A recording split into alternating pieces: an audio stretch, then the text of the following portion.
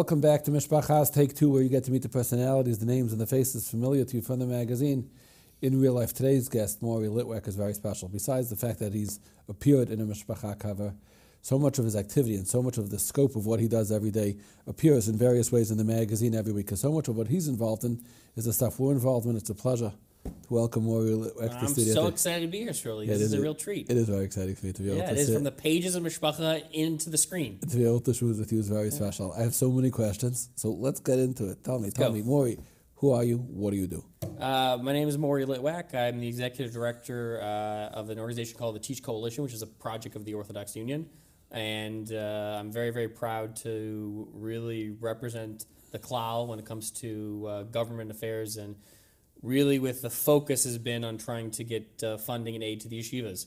So that's my bread and butter. My passion of that comes from growing up with knowing and realizing the struggle that my parents had with paying tuition, having 4 kids myself, and realizing that struggle with my my own pocketbook. Okay, whoa. Yeah. I have so many questions. Go. You're a guy who raised hundreds of millions of dollars. I wouldn't say raised. Hundreds of millions of dollars have come through your efforts to yeshivas over the last few years. Yes. Is that fair to say? Yeah, I would say that to our over efforts, $500 million. We're very, very proud of that. Yeah. But that didn't really affect anybody's tuition. I'm paying the same tuition I always paid. So how does that change anybody's tuition? The yeshivas are maybe getting more, maybe getting less. No parent is getting a break because yeshiva got funding. I think it depends. It depends. For example, in Florida, their funding goes through scholarship funds. In Pennsylvania, it goes through scholarship funds.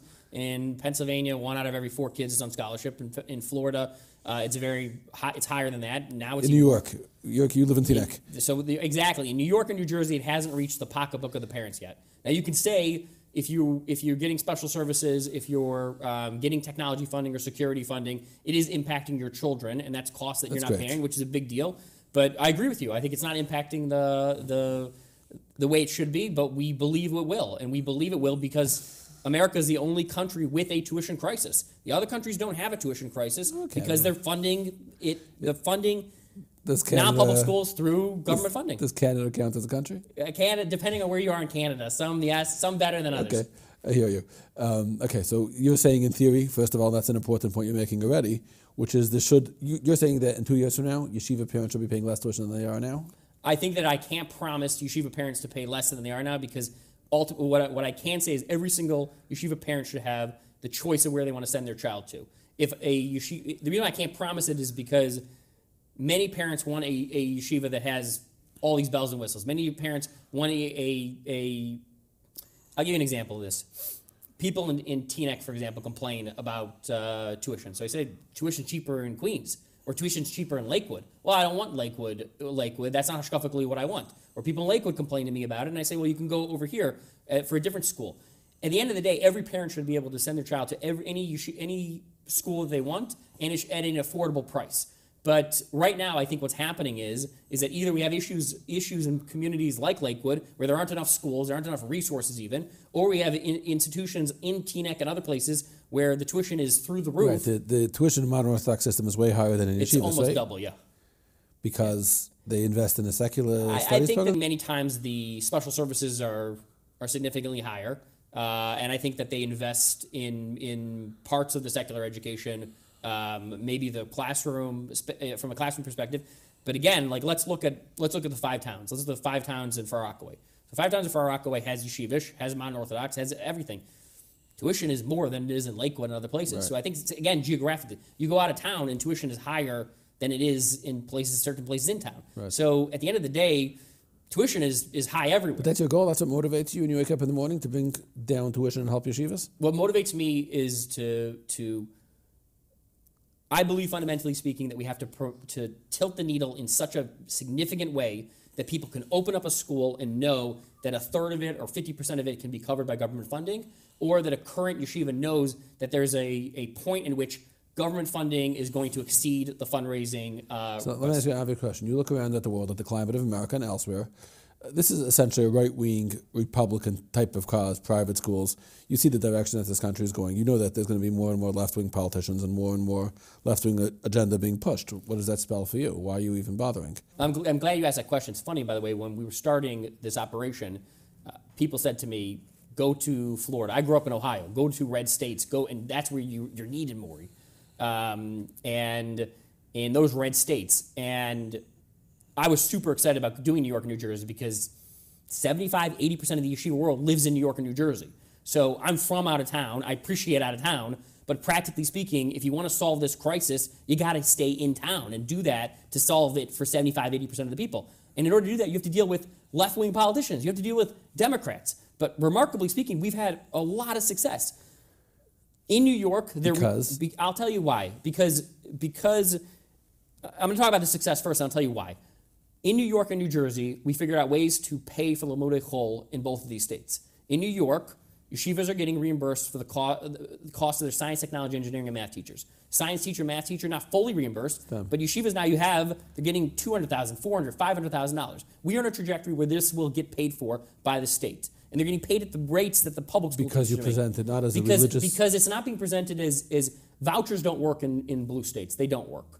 Vouchers work in red states very well. But they don't work in blue states because you, A, have teachers union, which are extraordinarily powerful in those states, and B, you have a perspective where it's wrong, but you have a perspective that we don't want to do this gimme or giveaway to the non-public schools. And we changed that perspective, and something I'm extremely proud of. Most of the people championing our legislation in New York and New Jersey, let's take New York, for example. You look at the champions we had in New York, and we had left-wing Democrats supporting STEM funding because we built a coalition. We weren't antagonistic towards the teachers union. It's a completely different playbook. So I think, yes, if you're using the same playbook, you're going to go use in... Give me an idea of what you mean a different playbook. Give me one practical example. If you're doing school choice politics in Alabama, you're going to say we want vouchers or bust. You're going to say that this is us versus the teachers union.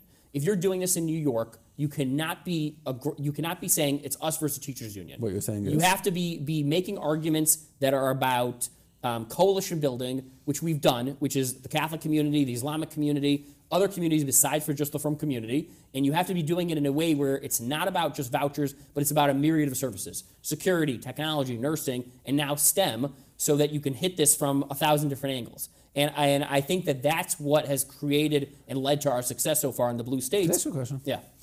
You're a very bright guy, and you're one of the... I've spoken to you many times over the years and reached out to you for help and things, and your understanding of... This part's staying in the interview, right? I mean, I need this part for in-laws. You're a very bright guy. And a bunch of people. Okay, good. With the in-laws, it probably won't help, Well, but with other people, maybe. Why would you choose to give your life to... I don't know how much you get paid, and if it's livable enough to pay tuition in Teaneck for 4 kids, but you could be doing a lot of things with your context and with your brains and with your understanding. You could be lobbying. You could do other things. Why are you staying in Klal Life? So there's 2 separate pieces to it. So I think fundamentally speaking... You're a talented guy. I appreciate it. I think fundamentally... No, sorry.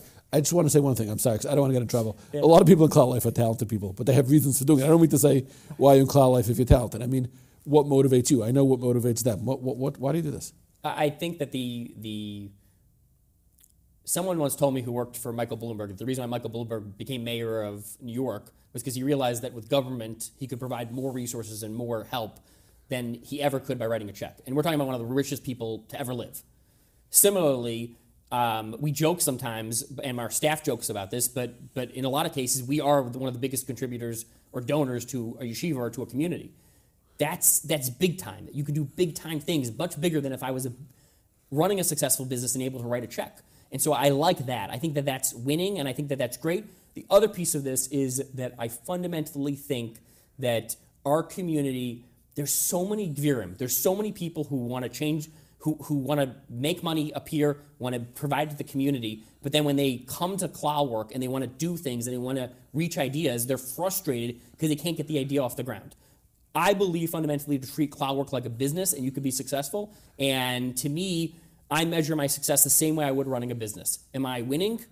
Am I doing it in a way where it's a good cost-benefit analysis for the community? And if I'm not, if I'm simply around, and I always worry that I'm going to be on one of these fundraising campaigns where it's like Maury needs money and someone's like shrugging when they pick up the phone. That's the last thing I want to do. And if you're treating it like you would a business where you admit to people, we've had failures, we've had successes, then I think that that's how Klal work should be run. Now, I've heard from others who do similar things to you or have done it that it used to be easier in a way. That means there was a time, I would say 25 years ago, there was the Askin or the Stadlin. If it was a Gutta or the OU or another organization, they came in and said, this is who we're voting for, gentlemen. And everyone said, okay, Maury knows best, or whoever it is, they were in charge. They told us who to vote for. A Gutta didn't formally endorse. I don't think OU either formally endorses, but more or less the message was sent by whoever did that. And now there's so many within our own community, I wouldn't say competing interests, but people have different values. There's some people who will never vote for a left-wing politician on religious grounds. There are some people who will say they're the politician who's best for our community vis-a-vis yeshiva or whatever it is. A, does it frustrate you that you can't just have that power of delivering a voting block like it used to be?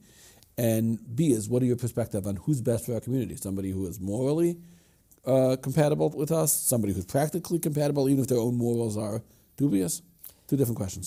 So I think that we stand on the shoulders of giants. We really do. There's a lot of people who, Rabbi Sher, Rabbi Newberger, I mean, a lot of these people anybody who's involved in the business of politics, just there's so many people who are really fundamental to this. I think that our work reflects the times. And I think that no politician would expect our community to vote in unison anymore. No politician would expect our community to be in sort of uniformity. But at the same time, what they would expect is if you want to counter the Twitter politician, the ones who spend all their time on social media, the ones who create this fervor but then don't ever show up for votes. I mean, there's politicians who have 5-6 million followers who don't vote or have never passed a bill. So if you want to counter that, we have to show that we're a movement. And like other movements in America, they don't all speak or think in uniform ways. When we talk about other communities and other votes, whether you're talking about Hispanic community, talking about the African American community, they don't vote in uniformity. They don't vote for politicians in uniformity. But at the same time, they're viewed on key issues as having real passion about it. So I think that if yes, it's a bigger challenge, but I think that if we start to build not just around Eretz Yisrael, but we build around voting issues like education, like security, like not messing with the community, like politicians not attacking the community with impunity, I think those are the types of things that I do believe that will make the Askin's job a lot easier if there's a movement behind everything we do. Do you deliver a voting block? Do politicians look at you and say, oh, Maury can deliver the votes? No, but politicians look at me and say I can make introductions in the community that are pivotal and critical to the work that they do. And I think that if I'm one person and one person doesn't do it anymore, not just from 20 years ago from community, but in politics, it's not as powerful as it. Maybe like an Al Sharpton is one of those people who's perceived like that, but very few people can even do that anymore. And I don't think Al Sharpton can even do it. Right. I noticed one day you changed your title. You went from being maybe chief of staff of the Orthodox Union to teach. And was that a strategic thing to leave the OU off the label again because of politics? To make it broader, to make it more focused on education.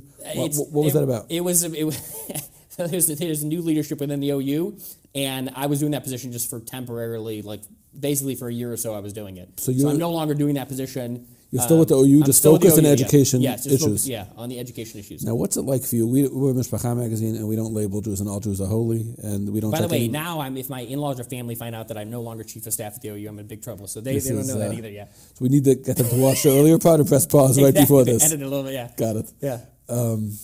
Maury is still with the OU. I'm still with the OU. I love the OU. We're still with the OU. If not for the OU, I wouldn't be able to do anything I do. Right. They're very proud of you too, as they should be. We don't label anybody. There's no types of Jews. We don't check anybody's tzitzis. That said, you live in Teaneck and you're identified on a personal level with the modern Orthodox community, let's say. I don't know if your shoes show up on camera, but if anybody saw your shoes, they would know that clearly. At the same time, you represent the Hasidic community and you represent the Yeshiva community. First of all, tell me about your alliances with the right-wing Haredi world, which are many and deep. You don't have to say names. I know you work very closely with. Let me say something first off. So I grew up in the Yeshivish community. I grew up wearing a black hat. I grew up going to Yeshiva. I went to Mosdos. I went to Mosdos in Cleveland. Mosdos in Cleveland. I went to Hebrew Academy in Cleveland also. I learned in Yeshiva Greater Washington. I grew up Yeshivish, and I think that's something that I'm very, very lucky because yes, I would identify myself as a modern Orthodox. I'm married to a Sephardic woman, so I feel a Sephardic woman who is a first generation Israeli. So I feel very, very fortunate because I have at least 3 viewpoints I believe in my life that I see myself on. The one I don't have is being Hasidish. And that one is, I actually think that I do extremely well with the Hasidic community because I walk in every time I do a meeting and I say, my last name's Litvak, I'm not trying to be a Chassid, and you want to work with me, you want to work with me. At the end of the day, people have to see,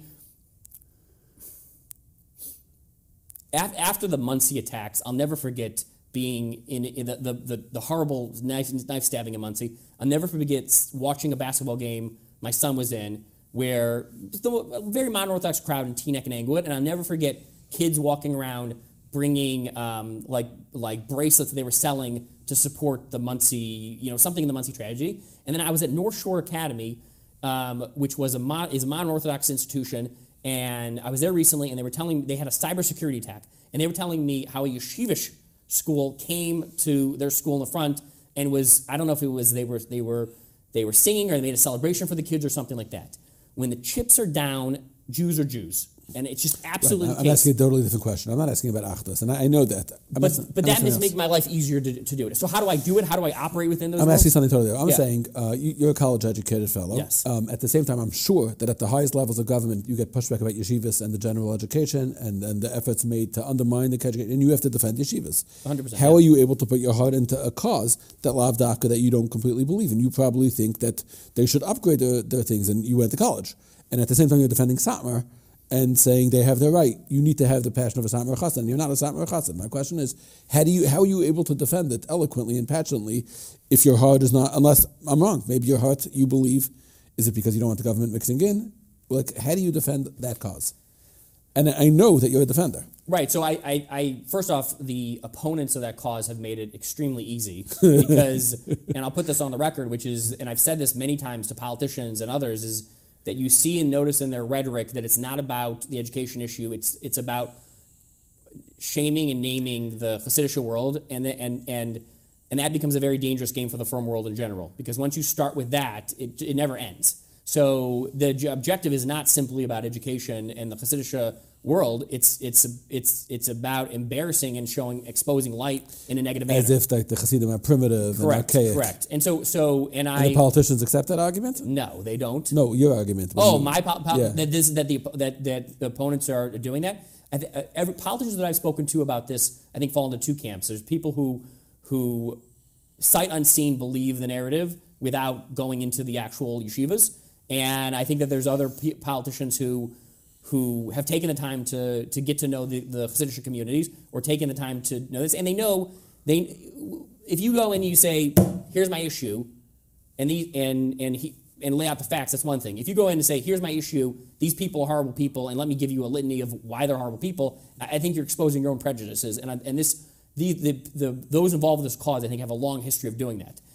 I think that it is impossible for me to give the viewpoint of a Belz Chassid in Lakewood, or someone in the Satmar community, or what's going on with the Bubov camp in Pennsylvania. I cannot do that. It's not going to happen. Just similarly as I can't figure out how to represent properly the Boca Raton modern Orthodox community and what's going on there. I believe that the role of a national organization, this is I've been taught by people like Moshe Bain, who in the OU, and other people I look up to, which is a national organization's role and responsibility is to partner with local organizations. And an organization like the Orthodox Union has to partner with local communities. And when we do public policy or we're working with communities, you must have conversations. But I always extend to people that they have to be those representative voices as well, and show what's happening with a small 200-person community in Bell's community in Lakewood, or what's happening with Bubov in Pennsylvania, or things like that. I'm limited to that. Anybody who tells you in Clockwork that they can represent and speak on behalf of every community, they understand the issues, is completely lying to you. Every community is different. There's 40 different strains of modern Orthodoxy. There's how many strains of the yeshivish world? So it's impossible to do that. The goal, though, is to get as close as you can to that by showing, this is what I have to offer, this is what I need from you. Partnership.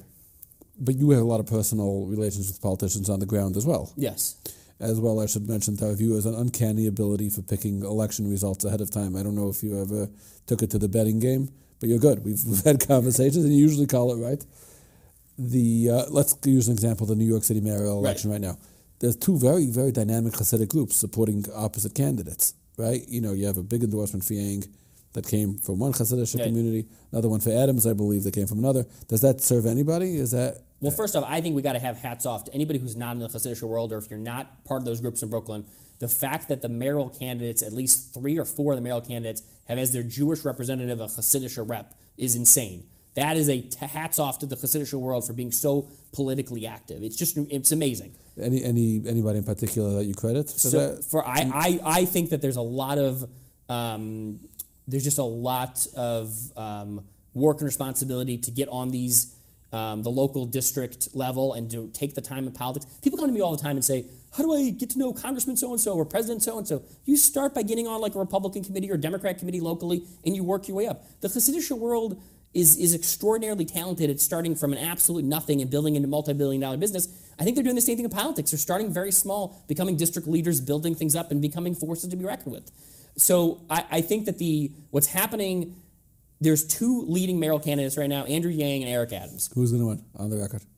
On the record, who's going to win? I can't. You can't do it. I can't do it. Okay. I Yeah. can't do it. But the 2 leading candidates are Eric Adams. I think I know what you think now. The 2 leading candidates are Eric Adams and Andrew Yang. These candidates have expressed multiple times their positions on yeshiva education, multiple times their position on a bunch of different issues. That's great. That's a dream. Right. You see that in New York City, the Hasidic, whether you call it a bloc or you find it anti-Semitic, the fact is that the Hasidic community holds sway. They're engaged voters, right? But you see that they're really working hard to.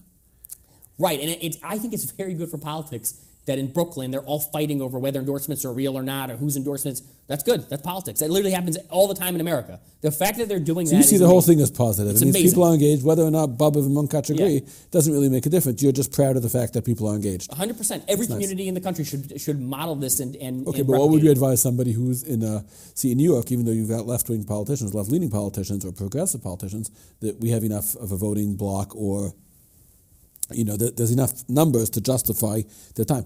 I live in Montreal, let's say, which is extremely left-leaning, and the politicians are progressive, and we don't even have the numbers. So what could somebody do there? You're Orthodox Jew, you care about the Orthodox causes, you care about the Torah, but you really have nothing to offer. I think people have to. Or in America, if you're living in a democratic state and you don't have the numbers. Right, so politicians care about one thing. I don't know an example of that. Yeah, go ahead. They only care about getting elected. That's all they care about. There's only 3 ways a politician can get elected. They get elected by having the votes to get reelected. They get elected by raising money that helps them fund their campaigns to get elected, or they get elected by having a good issue that gets them reelected.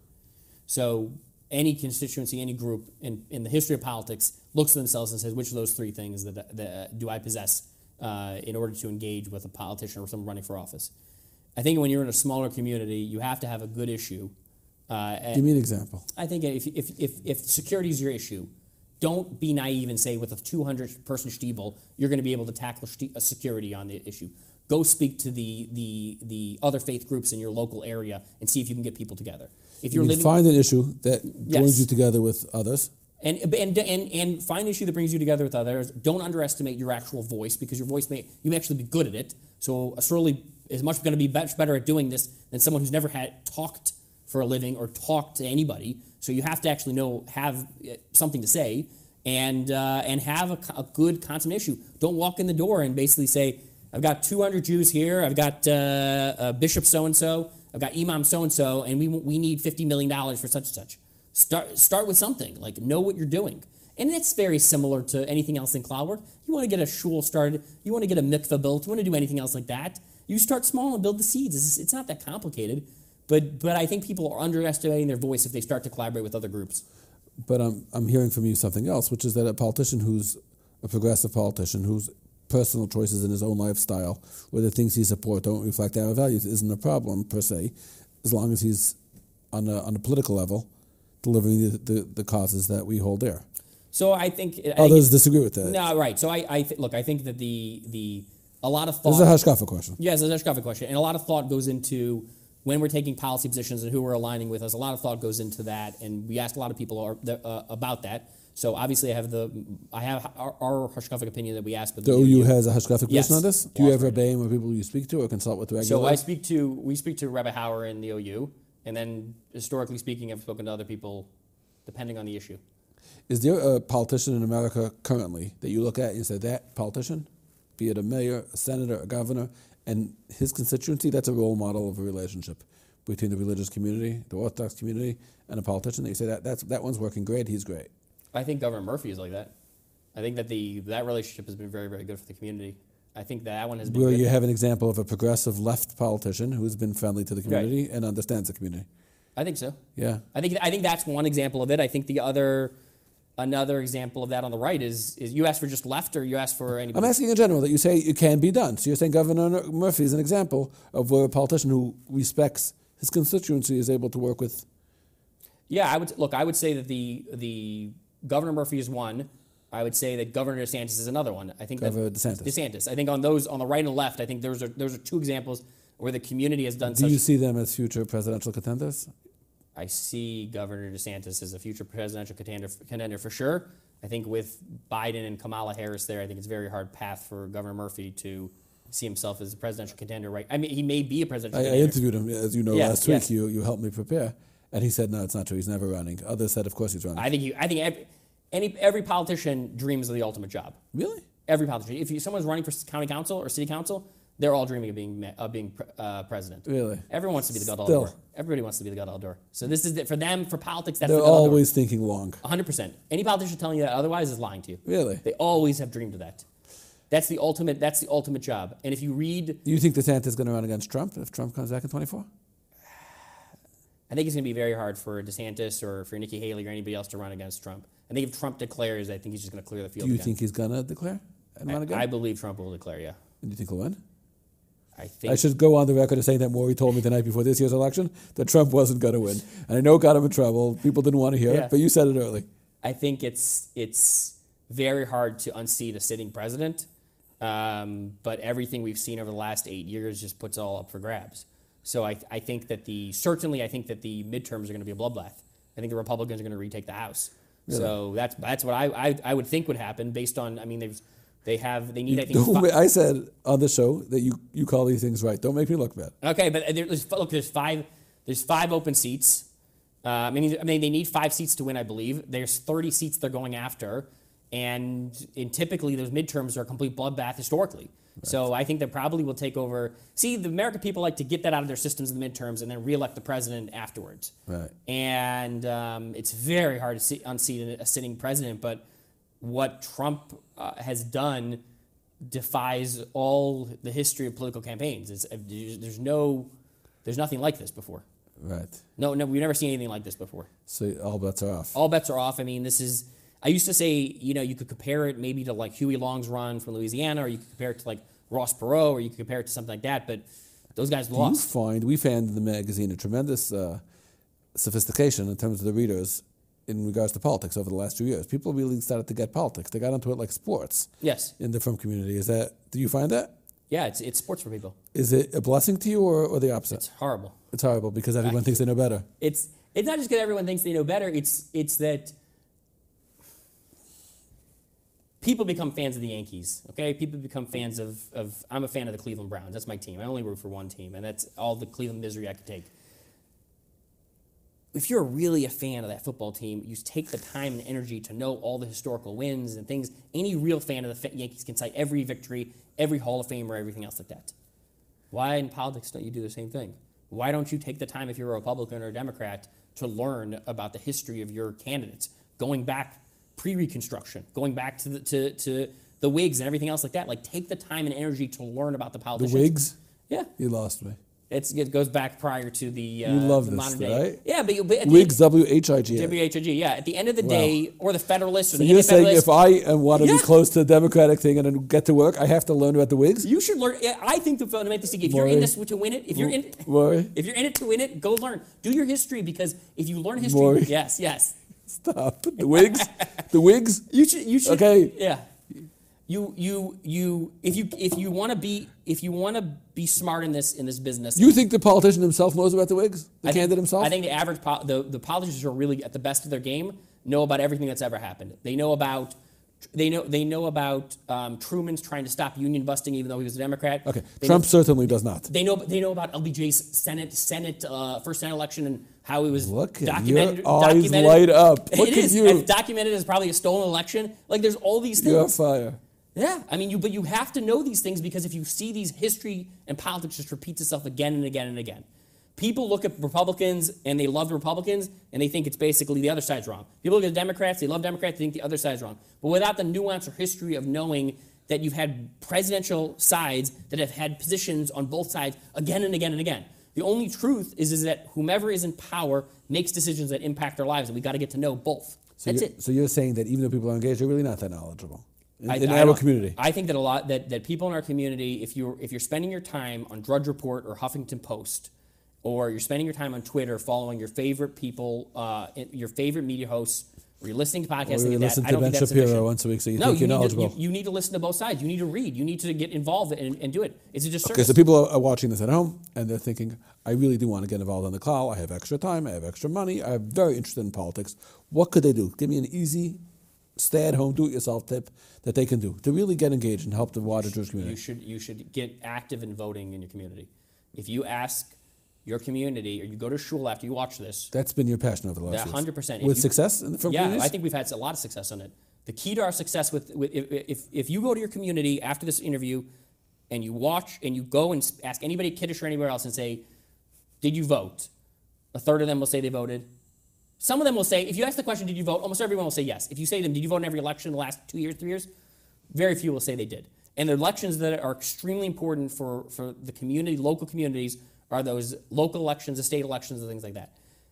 If people want to get involved in politics, find out if your community is voting. And if they're not voting, either reach out to us, reach out to the Good who's doing great work on it, reach out to a lot of your groups who are doing great work on this. Ask how you can get involved with voting. Because what you'll find is that you can convince people to vote. Everybody can convince 10 people to vote. Everyone can convince 10 people to show up to vote. We went into Williamsburg, we got a table, we sat there, and we registered within, I think, 48 hours, 2,000 people to vote. You went to Williamsburg yourself? Yeah. No, not myself. My team did. In Williamsburg? Yeah. And they welcomed you? I want to represent myself as always doing the it was raining a little bit of the day. I don't, I'm on the Mishpacha TV show. I'm a star. I can't. You're a big star. It's true. But yes, they welcomed us. We were totally fine with doing it. We had volunteers in the local community doing it with us. Because why wouldn't they? That's not me taking over Williamsburg or anything. And it made a big difference. You told me this year before the elections in New York State, you saw that there was a difference in the 100%. results. You could track it. In Florida, one of the Miami County Board seats was won by 100 or so votes. We literally are calling people, reminding them. The technology's out there now that a shul or school can take the list, put it through a database, and pull out everybody who hasn't voted to this point. Amazing stuff. We should be voting. So you want to get involved in it, turn people out to vote. What's your personal? If somebody's watching this and they want to reach out to you personally, they want to get involved. If you want to reach out to me personally, my email is mlitwack@teachcoalition.org. So I guess I give my cell also. It's probably a bad idea, right? First of all, you shouldn't give it your cell. Your email's fine, but there are give out people who want to do. Shirley's cell. Oh, for sure. And if anybody wants to learn more about the Whigs and the history, they've got to If you call. want me, by the way, this is I'm done. I'm done with any Pesach programs. I'm done with any scholar residence. Anything else, I'm done. You're done. Because people are like, that's the Whig guy. Forget Pesach program. You came into a chasna. I'm walking out. 100%. I'm done. I'm putting down my foot. I'm out. Got to go. That's it, yeah. Maureen, thanks so much for coming in. Thank you It's very a much. pleasure to talk to you. Love it. Thanks for being here. My pleasure. Thank you, Sully.